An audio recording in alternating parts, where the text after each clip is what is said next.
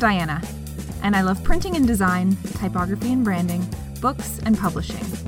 I've traveled the world learning about trends to share with my students and with my readers. But I haven't forgotten where I started, writing papers about paper on paper. And now I've created a podcast to share what I know with you. So let's talk paper scissors.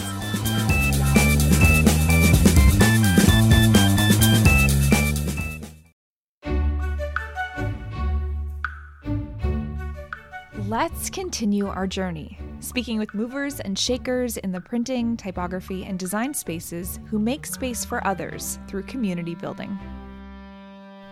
Welcome, Hello Print Friend, a podcast community with more than 200 episodes, nearly 100,000 followers on Instagram, and heard in print studios all over the globe. Hello Print Friend is a podcast dedicated to celebrating and amplifying contemporary printmaking and its culture. Releasing weekly interviews with artists, activists, curators, and print champions, they explore what brings together this passionate, yet often geographically separated community across a press bed and around the world.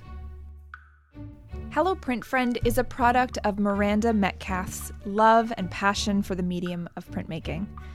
After 5 years as director of Davidson Galleries in Seattle, Washington, she spent 2 years in Sydney, Australia, discovering new prints and new printmakers, before relocating to Bangkok, Thailand, where she served as the director of the SAC Gallery. In 2021, she returned to the U.S. to work with Turner Carroll Gallery in Santa Fe, New Mexico. In August 2023, she took up the position of director of the Institute for Electronic Arts, IEA, at Alfred University. The IEA is high-technology research studio facility encouraging and supporting projects that involve interactive multimedia systems, experimental sonic and video production, print media, digital imaging, and publications. In this episode, learn more about Miranda Metcalf, my newly found print twin, her historical pathway into printmaking, and her hugely thoughtful answer to why the printed medium intrigues her so much. You'll learn how Hello Print Friend got started and how it's evolved over time, including why and how it exists as a bilingual podcast. Learn more about Miranda's favorite recent guests, including a deep dive into Miranda's conversation with a famous political activist. It's fascinating.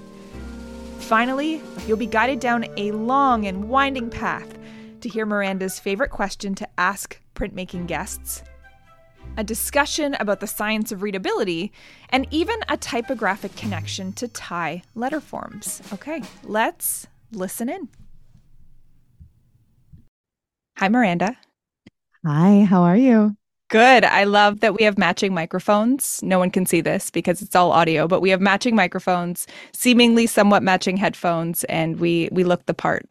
Yeah, absolutely. We've got print paraphernalia behind us. I've got a printing press. You've got some great prints, including a little Friends of Printmaking screen print behind you. So I think we've been just podcast twinning for quite a while. So. We didn't even know it. And here we are.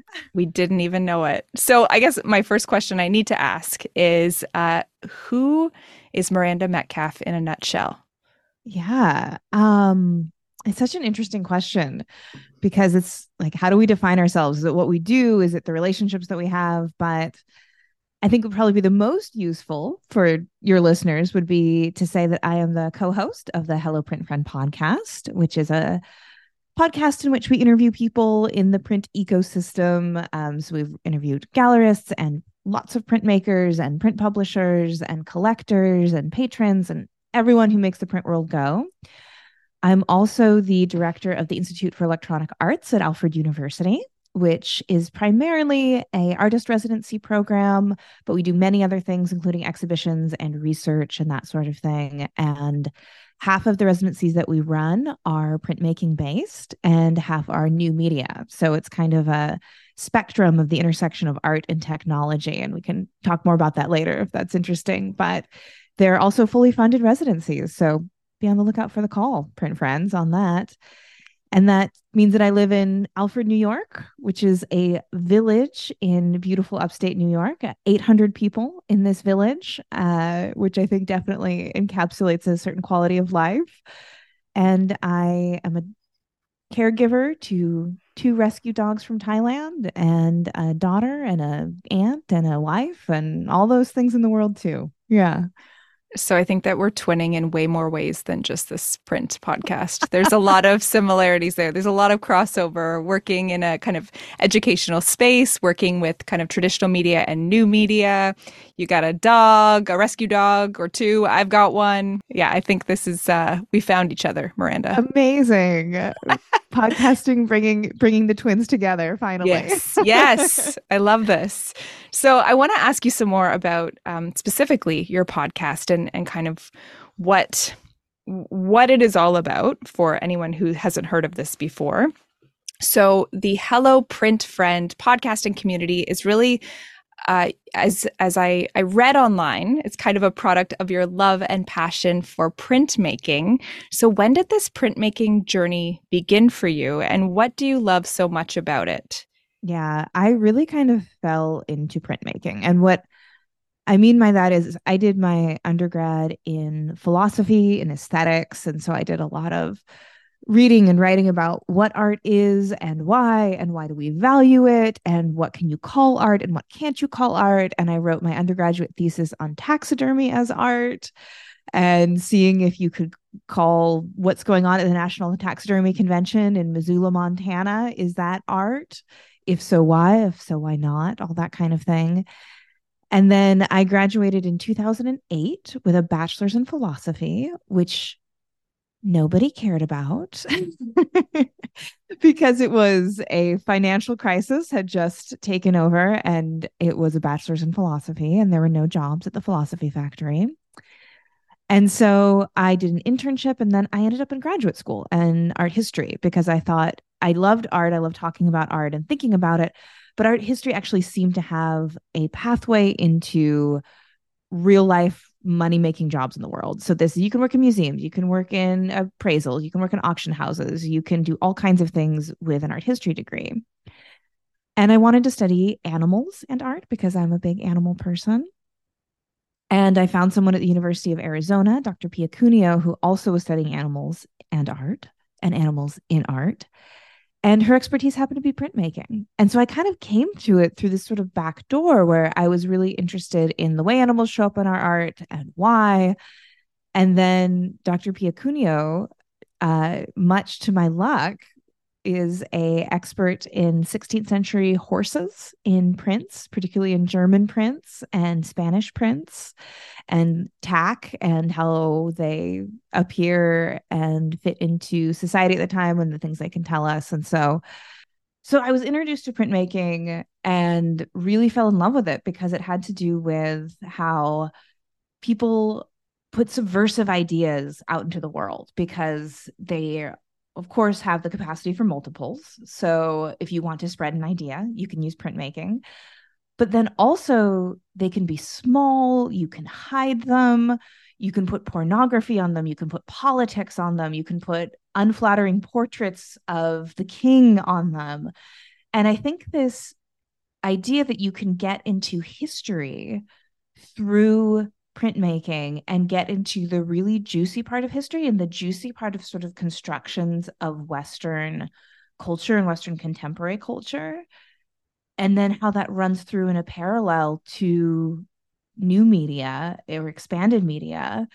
And you think about printmaking and it's maybe contemporary parallel of the internet. What do we put on the internet? We put our pornography, we put our politics, we put our ideas we want to get out there. And all of that was just super interesting. And then I just loved the aesthetics of it. I loved just the way prints look, the way they feel, the intimacy of a work on paper, the fact that you hold it up, you put it close to your face, you can see and feel and smell the ink in a way that other media, for instance, oil paintings, is just a different relationship. And so I loved print for many reasons, but mostly all of the above. Yeah, I love that you're coming at it from such kind of an art history perspective, which is something that I know very little about. So it's neat to see that kind of side of it. And I never put together kind of the parallels of the way in which the the content that was put into print for so many years is kind of the same or parallels now what we see on the internet. And again, you said the intimacy of the medium, and it's just has a different relationship to looking at an oil painting, which has that much more of an arm's length relationship, and all of this kind of rich subtext that lives within print. I think that's such an interesting way to or kind of place that you've come at it from. So I very much appreciate all of that. Yeah. Now, what do you like to use to print? What's your favorite technology, whether old or new, to create any work that you're working on? Yeah. So one of the kind of shocking public secrets of Hello Print Friend is that I'm not a practicing printmaker.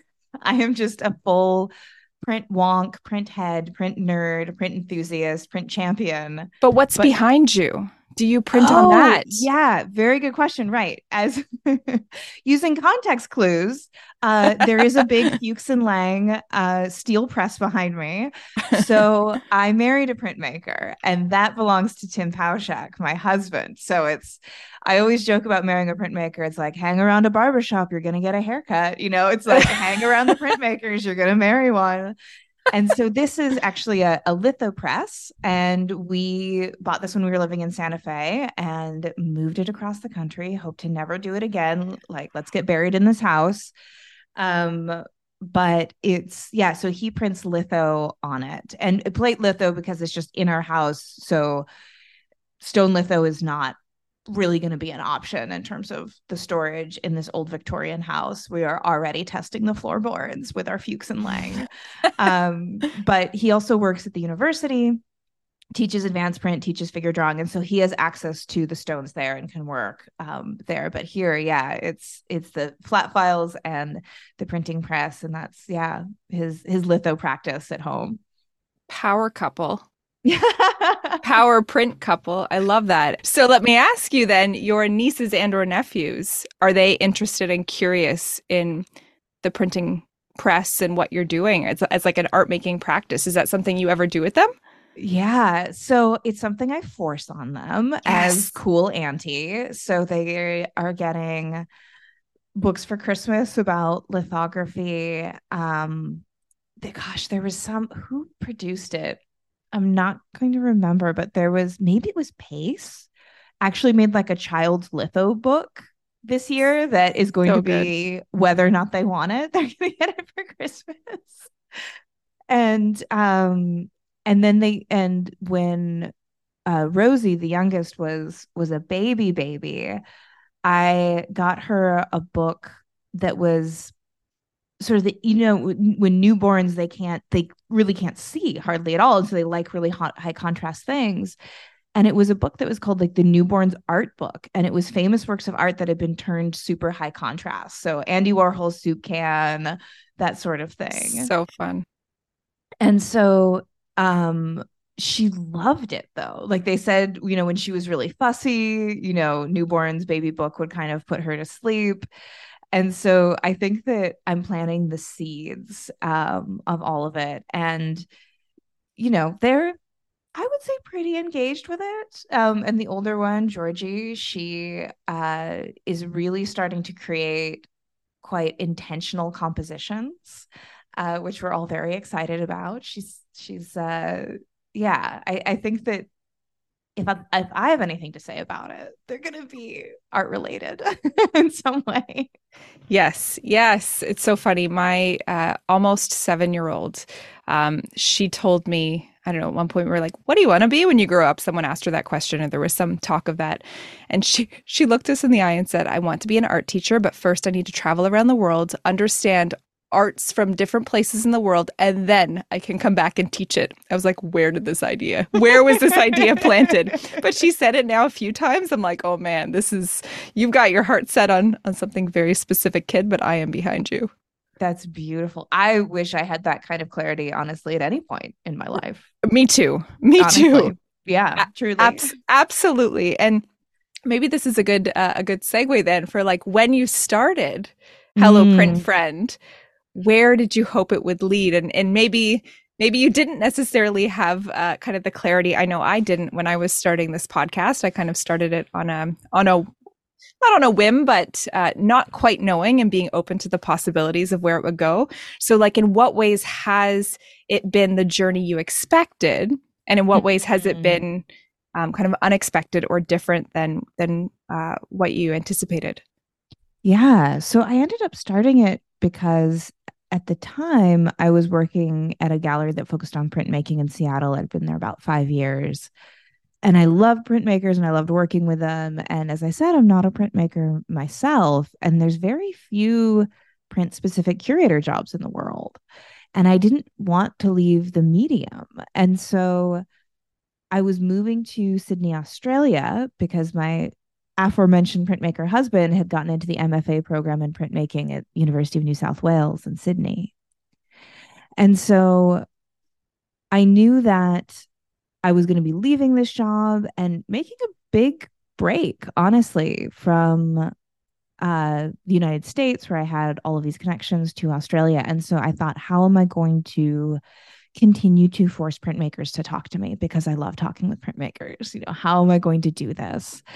And I loved podcasts. I grew up on NPR, grew up listening to Ira Glass and This American Life and the wonderful shows through that.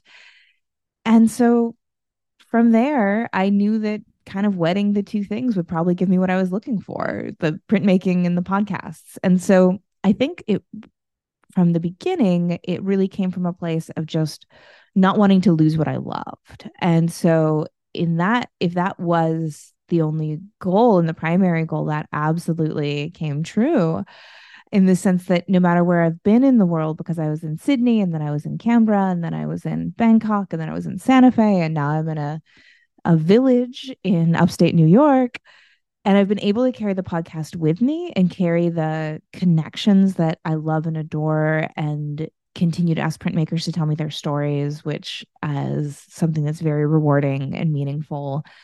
And so I think in that case, it's kind of been more than my expectation has come true for it. And then sort of unexpected things probably revolves mostly around, I didn't expect, and this is going to sound kind of strange, so just bear with me, but I didn't expect a very low level of celebrity to come with it, which I never thought would ever be a thing. But I will be at printmaking conferences and I'll, for instance, be sitting in an auditorium waiting for a talk to start, and I'll be talking to someone I know, and the person sitting in front of me will do this slow turnaround because they hear my voice. And they'll say, "Oh, you're Miranda from the Hello Print Friend podcast." Love that. And it almost seems like I think because the podcast came from such a place of what I needed and what I really needed in my life at the time, and what I really felt like was a life raft in a lot of ways through huge changes through the pandemic, and really almost from a pretty self-serving place, it sometimes surprises me when I get out into the world and people say, like, I've listened to every episode and I know these things about you because I talk, as we do now, you end up having a really natural conversations with people you have a rapport with, and then you reveal things about yourself and it just sort of happens. And so I think that's been super unexpected for me and a little bit of a learning curve to figure out what do you do with that? How do you talk to someone who knows everything about you because they've listened to over 200 hours of you yammering? And so that's been delightful and incredibly flattering and humbling, but also unexpected. I don't think I ever thought it would come to that. Yeah, that's a great point. And it still surprises me. I mean, I have a much, much smaller following than you do. And primarily because this platform really interweaves with my teaching and that sort of thing. It's mainly students who I'm seeing day in and day out anyway. But yeah, there's a few times I was at a conference the other day and they're like, yeah, so I listened to your podcast. I'm like, oh, like I forgot that there's like, that's an option. People can listen to it out in the wild. So it's so neat to hear you say that. And it's beautiful to see that this community that you've created is of value and is of kind of is benefiting others and has a bit of a ripple effect that maybe you didn't really ever anticipate. Yeah, the other day I was walking around Alfred University and there was a big banner that was spray painted that said, "Hello, print friend." I just jumped, and it was just something that the print club had put up to get Mm. people's attention, and then said Alfred University Print Club or something like that. But they listened to the podcast, and it comes from that. And then I just really, it's such a personal practice, Mm-hmm. and it's such an intimate one. You're one on one, you got the headphones on, it just feels like you're sitting around a fire with someone, often having these conversations. And then, as you spoke to, it can give you a bit of a double take when you realize that people are listening when you put it out into the world. And if I may, it almost parallels or has a likeness to that intimacy that you mentioned with print, right? You can pick it Mm. up, you can smell it, you can be there with it. So it's almost a different experience to like a live stage performance or something where Yeah, again it's a yeah. bit of an arm's length. Like you are in someone's ears and you are kind of right there with them in wherever they are in their day. So And often you are a studio companion, mm, because a lot of people in the print world I know listen to the podcast while they're working, because especially if they're in the editioning phase of what they do, because that's really repetitive. People kind of get into a flow state to do it. And they've often said that I listen to you in the studio. And so I feel like you're in the studio with me, which is a really intimate place to be with someone. absolutely. Totally. Now, you produce episodes of Hello Print Friend, both in English and Spanish, which is fascinating to me. And I would love for you to just kind of tell me more about why and how you produce a multilingual podcast in this space. Yeah. So a big part of why I started it, as I talked about, was wanting to stay connected to the print world. And then as it grew, I realized wanting to create connections within the print world was also something that was really interesting to me. And one of my favorite things would be when someone would say, "I heard this person on your podcast and I reached out to them and now we're doing a collaboration, or we're doing a exchange together, or I'm going to go to their city and I'm going to look them up and we got a coffee and it was great." And that was just so rewarding, so cup filling. And the Spanish speaking world has incredible print history and incredible printmakers. I mean, Jose Posada, of course, historically, and then, more recent artists like Francisco Toledo or Rufino Tamayo, just to name a few of the big guys out there. And then a super rich contemporary printmaking scene. I have never been to Oaxaca, but I have heard that print studios in Oaxaca are like Starbucks. You might find one across the street from another one. And I felt, because I don't speak Spanish, really cut off, and really felt like if I was drawing a portrait of the beast that is contemporary printmaking, it was missing an arm and a leg and a tail and half its brain by only doing English speaking episodes. And so I interviewed Ronaldo Gil Zambrano, who is my co host, actually had him on as a guest. And I just instantly was so impressed with him. And he's just such a delightful person, open and kind and intelligent. And I had these ideas of doing bilingual podcasts where someone would be interviewed in English and Spanish. And we still do those sometimes because they have a really interesting effect for people for how they communicate about their work, depending on what language they're speaking. And of course, reaching a broader audience. And so I asked him if he wanted to collaborate on a few, and he did. And then that just really naturally grew for him, reaching out to artists on his own and really running a totally parallel podcast that comes out on the same channel. He does the research, he does the editing, he does the interviewing, and we try and release one every week, one in English, one in Spanish. And we're pretty good at it, but we're all also living lives, right? And it just feel like it speaks to the interconnectedness of the print world. And if we were in a studio together and we didn't speak the same language, we wouldn't necessarily need to, because print is so physical and so visual and so intuitive. And so we can't really recreate that, but we can create a space in which we're saying we're all print friends here. And it doesn't matter where you are. We've talked to artists in over 30 countries. They're all print friends. And yeah, creating that message, I guess, was important to both Ronaldo and I.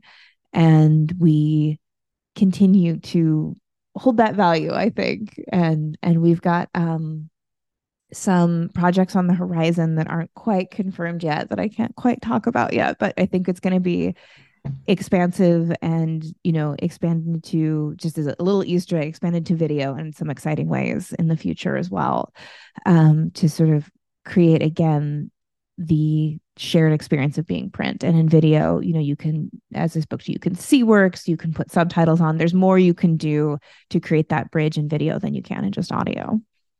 That sounds exciting.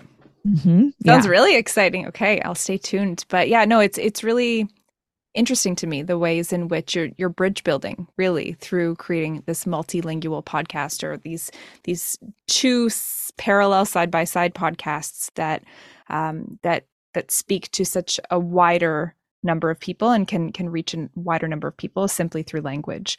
Is there any thoughts on expanding to different languages in different parts of the world? Yeah, absolutely. And so I've talked with a few people who have, or who are multilingual, and none of it has quite come to fruition yet, but we definitely have talked with people and talked about maybe even doing a one-off episode here and there, or kind of a bonus episode, and just sort of see where it goes. But yeah, so far not yet, but we'll see where the next couple of years take us. Yeah. Very cool. Sky's the limit. I can't offer up any additional languages. Yeah. English is it. Yeah, English is it. English is it pretty much for me too. I took Latin as my language in college, because it's quite useful for art history, particularly if you're doing 16th century and before art history. And it's a good groundwork for learning other languages. So if I have had to pick up a little bit of something before a trip, it's useful. But in terms of conversation, I don't have anything to learn. I think about when I did a study abroad in Italy. I went with a friend, a musician who was playing like the music for a wedding in a big fancy church somewhere in Umbria. He was Italian, and we're waiting for the wedding guests to start, and we're sitting there, we're talking to the priest, and the priest, he said that my Italian friend said, he's a cool priest, he's swearing, so we should go hang out with him. And the priest is looking at me, and he's just being like, French, German, Spanish, like listing all the languages that he speaks, trying to see if he can talk to me, Italian, and I just was like, no, I'm very sorry, I'm very sorry, I'm from the United States. Like, apologetically, yeah, just English, just staring at my sneakers. That's too funny. Yeah, that's too funny. I was going to ask you. So in English, on this podcast, who has been your favorite interview of recent months, years, what have you? Can I pick three? You can do whatever you would like.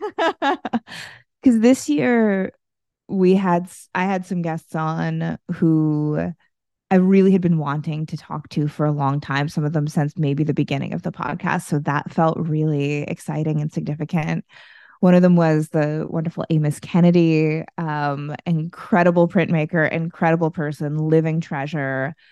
And, that I had really high expectations for that interview because of his reputation, and he just blew them all out of the water. He just was so inspiring and funny and intelligent, and has an incredible story about how he came to print and, was being employed at AT&T, not working. He was very clear that was a difference. He was like, I wasn't doing any work.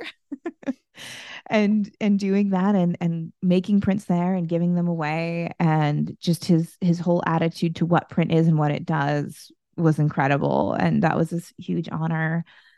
Melanie Yazzie is a wonderful printmaker. She teaches at University of Colorado Boulder and is just an absolutely beloved figure in the contemporary print world. I'd had so many artists on who spoke to her as an inspiration or a mentor, and she was just absolutely delightful and has an incredible story of her own practice, and again how she came to it. She grew up on the Navajo Nation and saw making, with her grandmother kind of in like the day-to-day life, and ended up traveling all around the world and doing workshops with indigenous people in Russia and Japan and New Zealand, and just using that as a vehicle to make incredible things with incredible people. And we just had a wonderful time talking about traveling and again printmaking as a bridge, where she can show up somewhere where she's never met anyone and maybe she doesn't know the language, and how do you connect? You do it through the act of print. And then the kind of bonus, I guess, for that was super unexpected, but was a feather in our cap this year, was Nadia Tolonakova, who people might know better as Pussy Riot. Just a couple of weeks after she was put on Russia's most wanted list because of a print. She made a print that was a figure of the Virgin Mary that said, "Mother Mary, please become a feminist." And she had use the form of the Virgin Mary to resemble vulva, which historically the Virgin Mary usually resembles vulva, but this was considered just huge blasphemy. And that was when it kind of pushed her onto this most wanted list, was because of this blasphemous image, which was a print that she created and I believe sold as a fundraiser. And so so that was just something that I had never expected, but she was also an incredible guest, incredibly intelligent and thoughtful. And I came away, really, really moved by her. And it was definitely the first podcast I'd done that had a big lead up to it, almost in terms of sort of security stuff. I got a big email from her team saying that she's geo anonymous. Don't ask her anything about where she is or anything that could identify where she is. She is still processing PTSD from being in a Russian prison camp. Do not ask her anything about that. I had never had kind of such a heavy lead up to an interview before, but also all for very good reason. And I think that stands out this year as well, just as an unusual one, and also one that did not see coming. It kind of was dropped into my lap in the best way, and it was sort of said, you can talk to her at 8 a.m. on Saturday, and this was Thursday. I was like, okay, let's get her book and see if we can read it, between now and then, and that kind of thing. Wow, fascinating. That sounds like an incredible highlight reel, if we can call it that, or kind of snapshot of who you've had a chance to chat with about their printmaking practices. And how did that last interview you just described, how did that kind of come to be, if I can ask? Like, did you reach out to her, or did someone, how did that happen? Say more. So, like how does one get of extremely famous political activist on your podcast? So it just was, kind of right place, right time. I was living in Santa Fe at the time, and I had been doing some work for a gallery called Turner Carroll Gallery, and they have a secondary space called Container where they show installation work. And Nadia had an opening on the horizon at Container, where she had it was called Container because it's truly containers that have been stacked together as shipping containers. So it's a huge open space, and she had totally transformed the space. There'd been pyrotechnics. She had found Ukrainian American artists and technicians to work with, sort of exclusively, to put money in their pockets through the creating of this immersive space. And because that she was going to have this opening and they were looking for ways to promote it because it was sort of her New Mexican Santa Fe debut, they just said, "Hey, Miranda, you have a podcast. Would you like to have her on?" And got me in touch with her team, and then went from there. Very interesting. Very cool experience, I'm sure. And as you say, all of that really intense kind of lead up to it, but all for good reason. And I can only imagine. I haven't listened to that episode yet, but I will after this. I'm just gonna take the dog for a walk, and I'll have a listen. Yeah, that one's definitely worth listening to for sure. And it was one of the episodes as well, and the research of it as well, kind of leading up where, like, what I want to say is that, like, I was surprised by kind of the depth of her thought and the sort of staggering intelligence that she has. And I think part of that is because the punk rock aesthetic is so straightforward, it's so in your face, it's so unsubtle. And I think that people can, and myself included, sometimes associate that with simplicity or with reactivity. And then when actually speaking with Nadia, I realized how intentional all of that is and how essential that is to her ethos and her philosophy and her worldview. And it really opened my mind up, and hopefully listeners' minds up, to the fact that there's so much going on with her and her artistic practice. And it's not that I had a poor vision of it before. It just had to do with the fact that actually getting that intimate space with her and that one-on-one conversation, I just was left, even bigger fan, I guess. Yeah. Yeah, incredible. Really, really neat. And in all of those conversations with those three individuals you mentioned and beyond, do you have some favorite questions that you typically like to ask, or what is something that maybe even you come back to time and time again that you like to ask? Yeah, because it's the questions that I ask, and I'm sure you have this experience too, they're often so specific to the person that's on. There's not a lot of universals, to get good answers, or as Ira Glass once said, to make good tape, which I often think about. I heard, and then my technicians at the Institute for Electronic Arts always cringe when I say that, because they're like, "There's no tape, Miranda." Like, it's not a tape anymore. And I was like, nope, we're making good tape. They do need to be kind of specific and come from a place of knowing this person a little bit and knowing their practice a little bit. But in terms of what I love to ask, I love it whenever I have an opportunity to just say more about that to someone, when you can kind of feel that there's more of a story there, but maybe they need a little bit of permission to go there. And that's, I think, often when things are getting really juicy, because we want, as humans, and maybe this is a broad generalization, but in my experience, we want, as humans, to be vulnerable, because it is how we build connection. It is how we feel connected to other human beings, is through vulnerability. But sometimes we need permission to do it. Like, we need to be encouraged so it doesn't feel self-indulgent, perhaps. And we need to know that it's a safe space to do it in. And so just the simple phrase, "say more about that," I hope conveys both of those and creates the atmosphere in which people will reveal things about themselves and will open up and will offer the vulnerability, which creates the connection, which creates the interest, and I think makes everyone in the situation, me, my interviewee, the people listening while struggling with their lithostone at 3 a.m, makes everyone feel less alone, which I think is a lot of what this is all about, at least for me. Yeah, it's a beautiful sentiment. And I couldn't agree more in terms of vulnerability. And I think you're absolutely right. I hadn't quite pieced it together in my brain in that way, that without permission, it can feel sometimes self-indulgent, or it can feel Mm-hmm. like, oh, dude, I don't need to share that. Like it's not necessary, or it's not what they're asking. But if you do ask, hey, tell me more. It can be Mm. just that extra nudge that's needed to create the connection.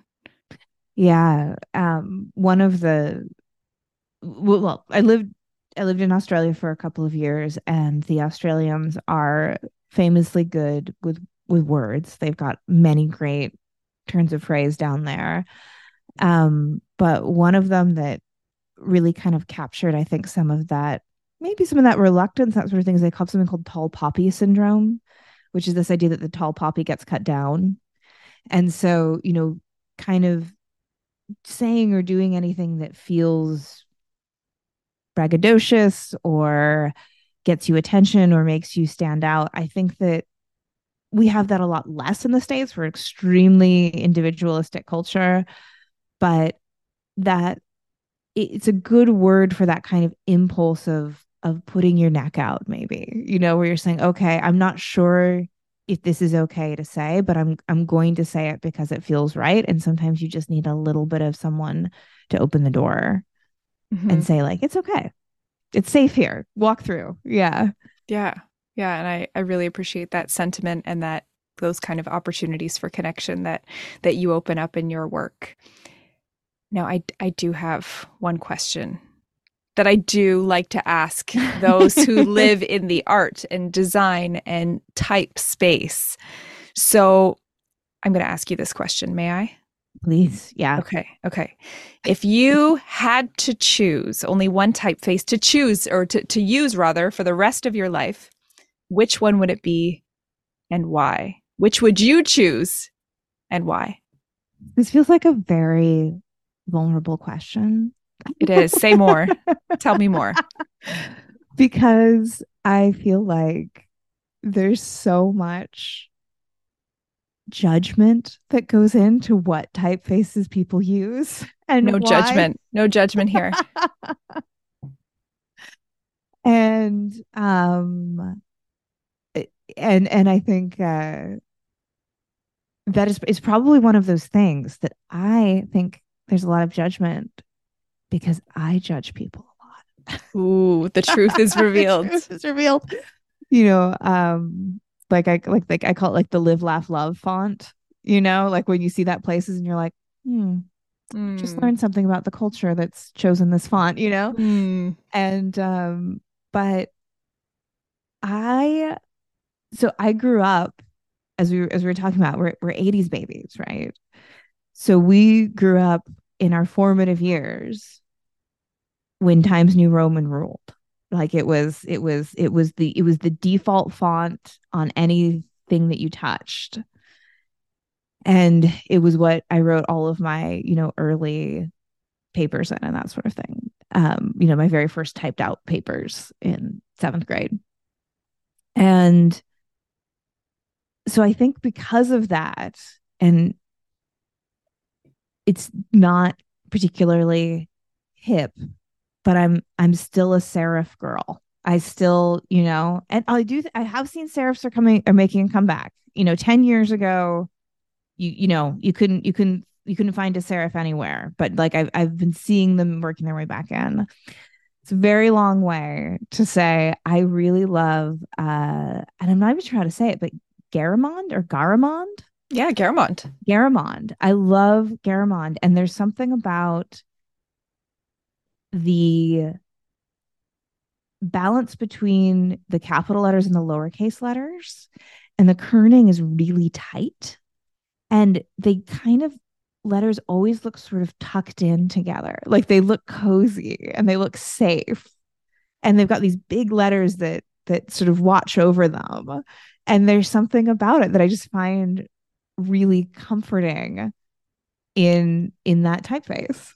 I love this analysis that you're doing. It makes me happy. It makes me really happy. And it's funny because I was doing a demo. I teach an intro to typography course, and I was doing a lab demo yesterday. And just by chance, perchance, I stumbled upon, or I was using Garamond, which I don't usually do. So I feel like there's something there. And I've seen it very recently to know that I understand where you're coming from, and the coziness and the larger letters watching over. Yeah, and there's the forms and the lowercase letters are so round and uniform as well, and so they really look like little ships tucked in for the night in their berths, or little peas in a pod or something like that. Like they have this ordered, round coziness, and these big letters who are making sure that they're okay. I love that. And a lot of the Dr. Seuss books Oh, are set really? in Garamond, and many editions of Harry Potter also set in Garamond. Hey, Yeah, that's classic some cozy choice. reading. Cozy Yeah. reading. Long document, really good for readability. Yeah, that was interesting because I wanted to ask you how it stacks on readability, because that's something, not being a super typeface world person. I feel like I hear all kinds of people going back and forth about what is more readable. Is it serif? Is it sans serif? How does it all work? Yeah. So I recently just had a discussion, soon to be coming episode, with Eleni. And Eleni is the creative director at Dalton Mag, which is a type foundry in the UK. And we had this exact conversation about Mm, readability. So I won't give it all away. But what she essentially spoke about was this idea of certainly legibility and being able to kind of discern that this is an A and this is a G and mhm, this is an R very quickly.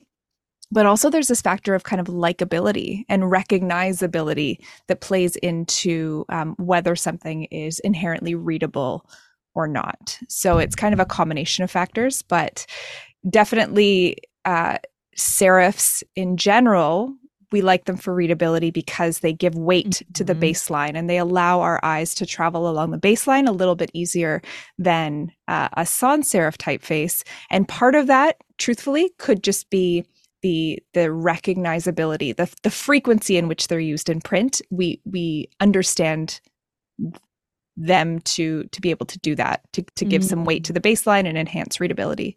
But it's a whole science, one in which I am only scraping the surface of here. But yeah, listen, have a listen to that episode coming I out soon. definitely will. It's interesting. It makes me wonder, just as you're describing this idea of weight and recognizability, is that so I have the moderate dyslexia, and I wonder if maybe that's also why I love a serif, is because they're more distinctive, because that sort of discerning and keeping symbols is part of what gets a little bit sometimes lost in the mix. Like to this day, I will not remember the difference between a 7 and a 2. Like if somebody's like, what day is that happening? The 27th or the 22nd? I'll be like, I'm sorry, I can't help you. I know it's not the 72nd because we're talking about a day of the month, but like that's it, because of that shape, they're written in this big kind of curl at the top. And so yeah, that's really interesting. So I wonder if that's part of it too. And maybe the cozy feeling that I get is that it's like, okay, we're safe here. Everything's very clear, you Yeah, know? each character is distinct. The P's Mm-hmm. and the Q's and the B's and the D's are distinct from one another, so there's not that kind of flipping effect. Yeah, yeah. Yeah. Whereas like in Arial, where it's just like a circle and a line, there's a lot less to hold on to on that guy. Yes. Yes. Yeah. And it hurts me slightly to say it, although I am becoming friendlier with this typeface. Comic Sans is excellent Mm. for I mean, it has its time and place in a kindergarten classroom. When I receive Mm-hmm. notifications home from the world of kindergarten, I get it. It makes sense there, but it also is a very excellent typeface for anyone who does have sits anywhere kind of on the spectrum of dyslexia, because Mm. of the very distinctive nature of each and every character. There's none of that kind of flipping that tends to happen with B's and D's, P's and Q's, etc. That's really good to know. Yeah. I just thought of like a short little anecdote about how I realized in the course of our conversation that I'm worried about being judged because I judge people, which is such like a human thing. But it was I when I was in Sydney, I was working briefly for a couple of artists, an artist like a duo artist studio that just were it's a whole nother thing. But I didn't work there long. But they had a piece that I think Jerry Saltz had just ripped apart in a review, a public art piece.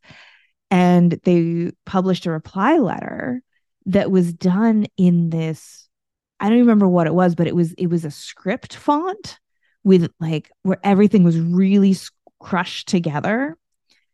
And they'd published on their website, and it was almost, from my point of view, like illegible, really, because I think it also was like they had like their website had like a dark background and then light colored letters, and then it was all squished together. And I'd been keeping a friend back home in the States apprised of the situation because it was kind of fun and dramatic. And I sent him a link to the website and I said, uh, I've sent this to you now. And that type, so what did I put it? It was like, I was like, I've sent it to you. I just sent you the link, but be warned, with that typeface, you have to show it to someone else in 7 days or you will die. So, it's like it does. I think it as he said, like it's as we sort of talked about, like it is something that people can be sort of snooty about, but it really matters, particularly if you're doing something like taking the time to reply to a critic and you put all this thought into things, and then you publish it in something that, likability wise, no one is going to sit through. Have you just sort of shot yourself in the foot for all the effort that you've just put in? The answer is yes. The answer is yes. And yeah, type has, I mean, this is a whole separate conversation, but type has voice. And the way in which I was just even finishing up some lecture slides for later this week. And I'm going to do some font karaoke where the students have to come up and read the line according to the typeface that it's set in. So one is like, I will always find you, and it's bubbly. And then the other one is like this really creepy, blood dripping, scripty font. And it's like, I will always find you. Yeah, type has voice. Absolutely. And if totally has voice. And if you want to be taken seriously, or I should say, you want to express a particular point of view or communicate a particular stance, then absolutely the typeface that you choose matters in which to do that. It should be legible, it should be readable, but it should also communicate the voice and the kind of layered nuance that you're hoping to express. Yeah, absolutely. I'm definitely one of those people who, if you ever have someone, I've had people in my life who just write in all caps is just a matter of, they just do it. I don't know. Sometimes it's people who are maybe older and they just aren't really adept at typing for whatever reason. And I always hear it shouting. Like it doesn't it doesn't matter if it's a text or an email. It could be the friendliest thing, but it's just like, it was so nice to see you at Thanksgiving, Very shouty and very unreadable from the standpoint of not being able to discern the tops of the characters, because this is another thing you'll hear in that conversation with Eleni. But basically, our eyes jump from kind of like 4, 5, 6 letters, and they jump to a next letter and the next letter and the next letter. And then our brain fills in the middle bits with the top shape of the character. So it's all caps is not only shouty, but it's genuinely more difficult for our brains to decode on this side. Yeah.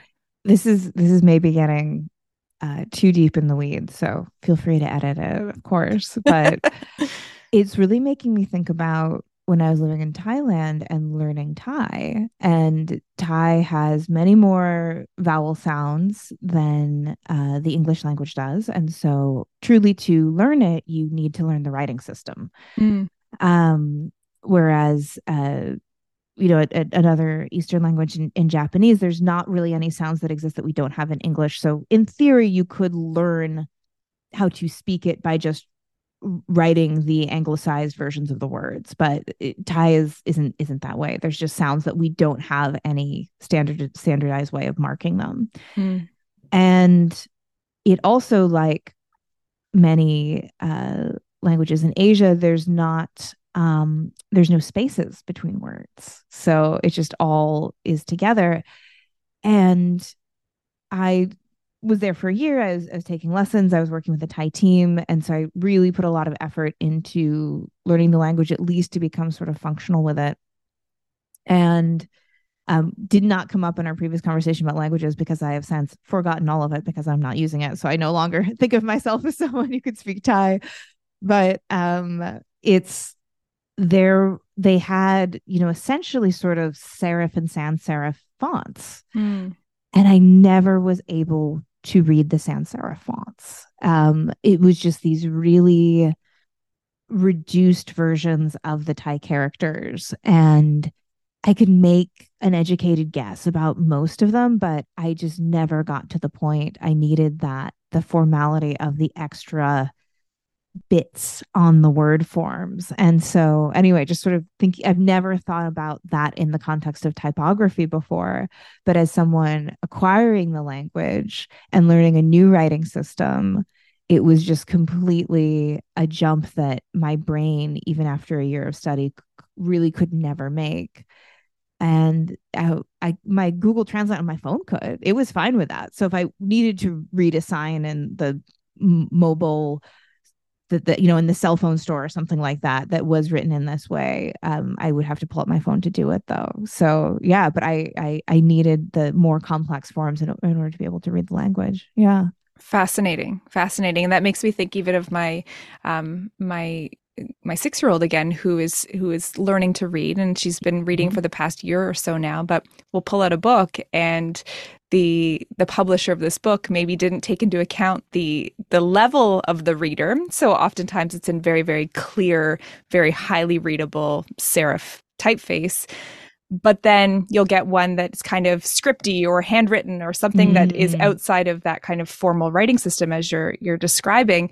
And she'll be like, wait, what does that say? What letter is that? This is not recognizable to my brain. And so we'll talk about what the letter is and how it looks different sometimes. But it's fascinating that these kind of ways in which we write characters in the Latin alphabet in English, we kind of take for granted sometimes as native readers that so many variations of characters do exist, and we just our brains naturally kind of understand what they are.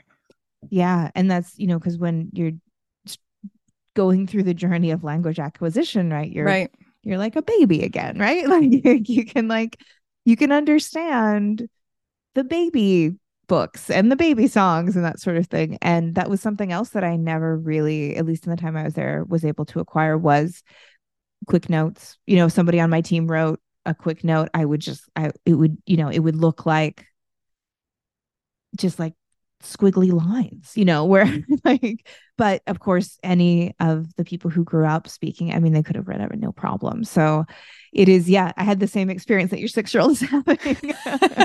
Well, you're one up than me because I haven't even tried to learn another language. So good on you. Good on you. Yeah. But Miranda, it has been an absolute pleasure chatting with you and getting to meet you in this way and picking your brain about all things podcasting in kind of creating audio for a highly visual space, which I'm often asked, like, how do you do that? And why do you do that? And I think your answers spoke so eloquently to the ways and whys of how that happens. So it's been, an absolute pleasure to meet you today. And I hope that one day we'll get to meet in person and kind of cross paths in this small but large community of print. Absolutely. Yeah, this has been like absolutely a highlight, Diana. Thank you so much. And please come on Hello Print Friend sometime and tell us your story. Amazing. And tell us about the work that you do. I think that would be really fun. We'll keep twinning here. I love it. Thank you, Miranda. Thank you. Talk to you soon. Thank you, Miranda, and all of the print friends all over the world. The community coming up next is the newly launched Canadian Typography Archives, where I'll be chatting with board member Sam Archibald. Stay tuned.